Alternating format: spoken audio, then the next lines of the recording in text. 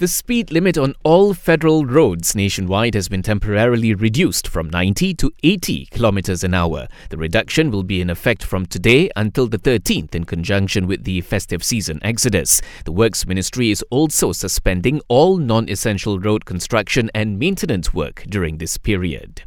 Meanwhile, the Malaysian Highway Authority is expecting some 2.4 million vehicles daily along major highways during the Chinese New Year break. Sarawak Report editor Claire Rocastle-Brown has been hit with a 2-year prison sentence for defaming the Sultanah of Terengganu in an earlier expose about the 1MDB scandal. Rocastle-Brown, who is a British citizen, was sentenced in absentia. Sarawak Premier Tan Sri Abang Johari Tun Openg says Tun Abdul Taib Mahmud is receiving treatment at his private residence in Kuching amid earlier allegations that the former Yang di-Pertua Negeri had been taken out of hospital against doctors' orders.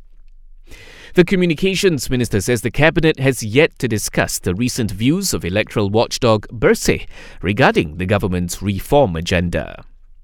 2 people, including a young child, have died, while 2 others are missing after they were swept away in a water surge incident during a picnic by a river in Bidur, Perak yesterday.